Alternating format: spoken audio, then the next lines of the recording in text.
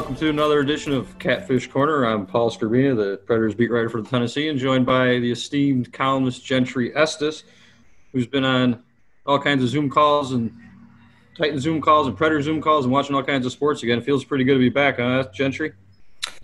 Yeah, these afternoon starts have been entertaining, though. That's been a little different for the Preds for sure, and then we're going to get another one of those on Friday. I'm excited for ourselves selfishly, but I feel bad for the fans who would like to watch them who are gainfully employed and cannot. But, they can always follow along in the Tennessean on Twitter and everywhere else. But, yeah, so we're going to jump right into it today. Predators fall to the Coyotes 4-1. The score might be a little bit misleading. There was an empty net goal there. But facing elimination Friday, Gentry, and it's a position I'm kind of surprised they're in. They've outplayed the Coyotes for much of this series, but little mistakes have proven costly.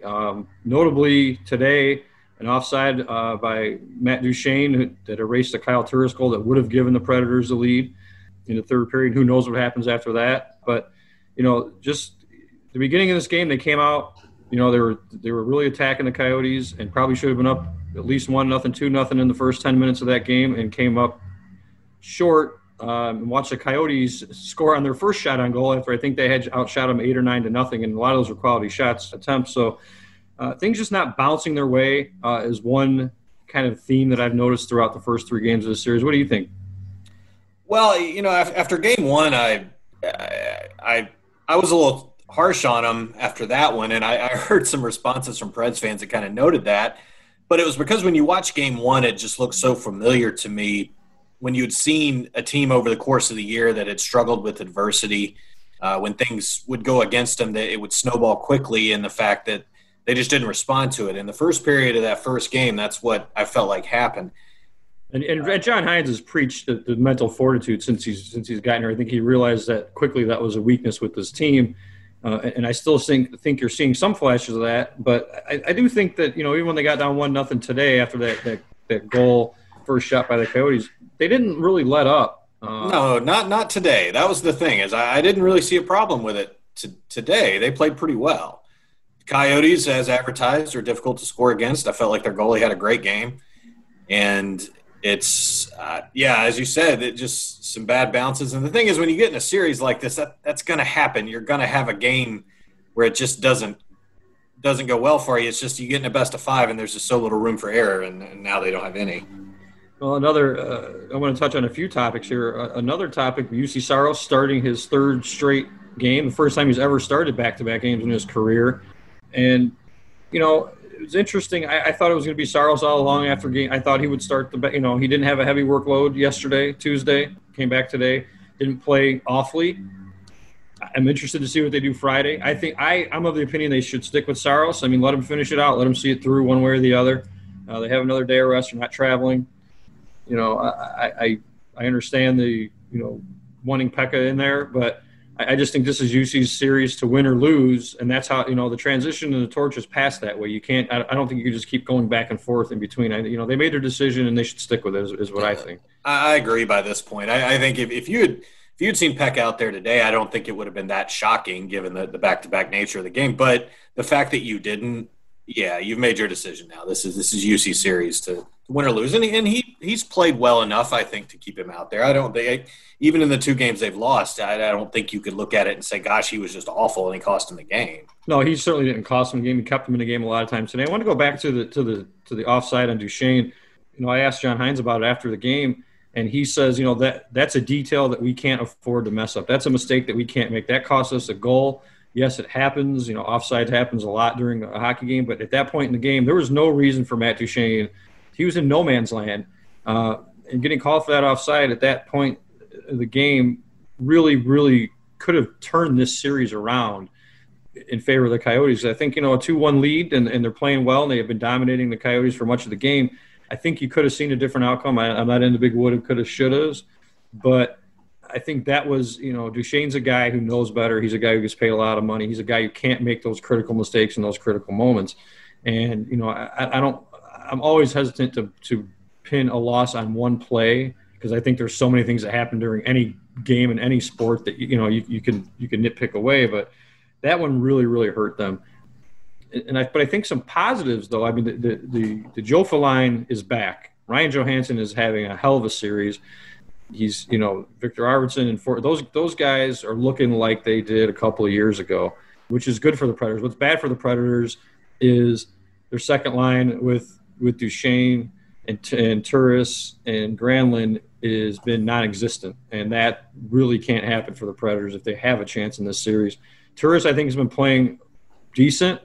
Granlund, okay. I think Duchesne's really stood out as a guy who really just hasn't done much. He's actually costing them during this series. I think that, you make a decision to get rid of a guy like PK Subban to get a guy like Matt Duchene. I think a guy like Matt Duchene has to perform at a higher level. Yeah, I think it's kind of a theme of the season, certainly when you look at what he's making. But, that goal by Kyle Turris at the time, it felt like the biggest goal of the whole season. So, yeah, if you make a mistake to nullify that, yeah, that's a pretty big mistake. I didn't – what I wrote, I didn't really pile on Duchesne for that. But I think in terms of, the series as a whole and really the season as a whole, no, he hasn't been what they hoped he would be, clearly. And it's kind of funny, there's this long this pause in 4 months or 4+ months between games, and really it's the same old from the Predators. It's kind of pretty amazing. I mean, they looked however good you can look during a preseason camp, and then the exhibition game against Dallas, they looked really good, and they've looked. I mean, I think they've looked like the better team. I think the reason they're in this series, I think the reason they're losing partly is because. Look, Darcy Kemper, the Coyotes goalie, who also started his third straight game, and, he was playing back-to-back as well, really, really came through when they needed him. Because, look, you look at Arizona offensively, and nobody really scares you. They're missing their leading scorer, points leader, I should say, Nick Schmaltz, and you don't really look at that roster and go, oh, my gosh, this guy really could come after us. Taylor Hall is a guy, of course, that, everybody kind of looks at, but – they're not really a scary offensive team. What they are is a scary defensive team, with a scary good goal, with a goalie who's playing scary good, if you will. So that's not a good recipe for success for the Predators. But again, in a 5-game series, which is much different, I think I wouldn't be surprised if the Predators came back and won on Friday, but I wouldn't be surprised if they came out and didn't win. So, I mean, I think we'll find out again kind of what this team's made of. And I thought today was encouraging on that front. I think there was some resiliency that maybe they hadn't shown. They did, coming out aggressive. The way Game 2 ended, they played well, but that little sequence with the 2 goals in 9 seconds there to end Game 2, it's kind of ominous as you go into Game 3, I felt like, for the Preds. But no, they came out on fire. They really could have been up 2-3 goals with some of the chances they had early. And, and then the Coyotes get a goal against the run of play. That's the kind of thing that happened in Game 1, and the Preds kind of fell apart. They didn't let it happen in this one.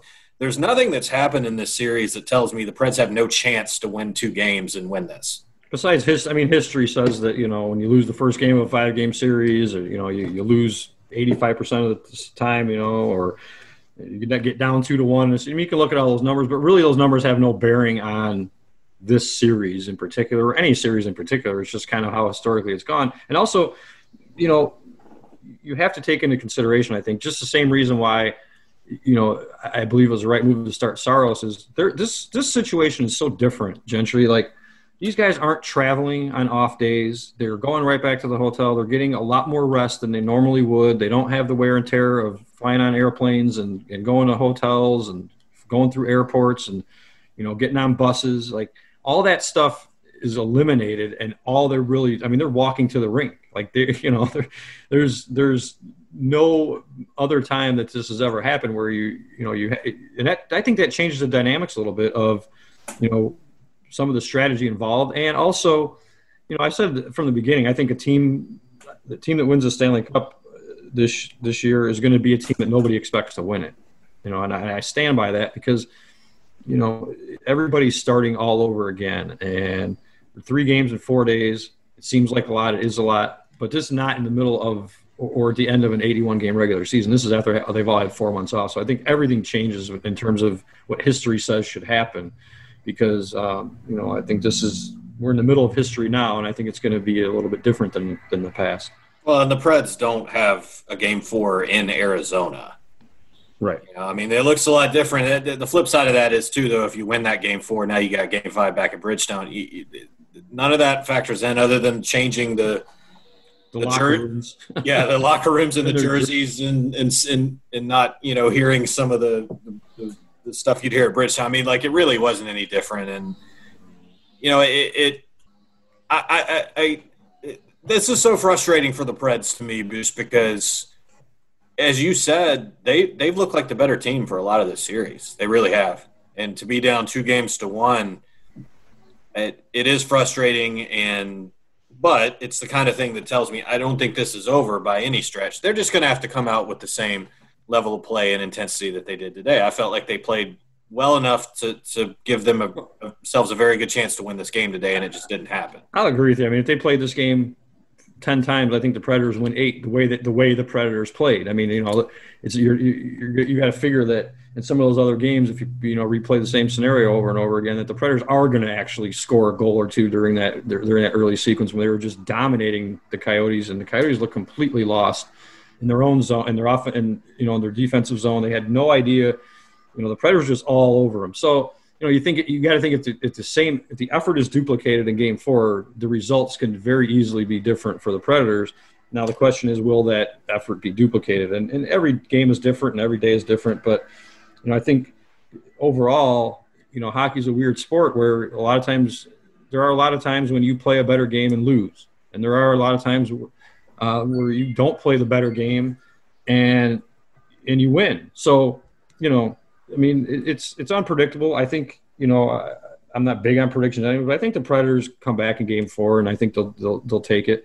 I don't know about the series. And the goalie situation will be interesting to watch. I do really think, though, sticking with Saros is the right move, especially now. If you're going to do it in a back-to-back, how do you not do it after? Yeah. Why would you do it now if you didn't do it today, right? Right. And games would be game 4 is on Friday, and then if there's a game 5, it'll be on Sunday, so there'll be another day's rest. So I think we see Saros the rest of the way, unless UC goes out there and craps the bed and it has to get pulled.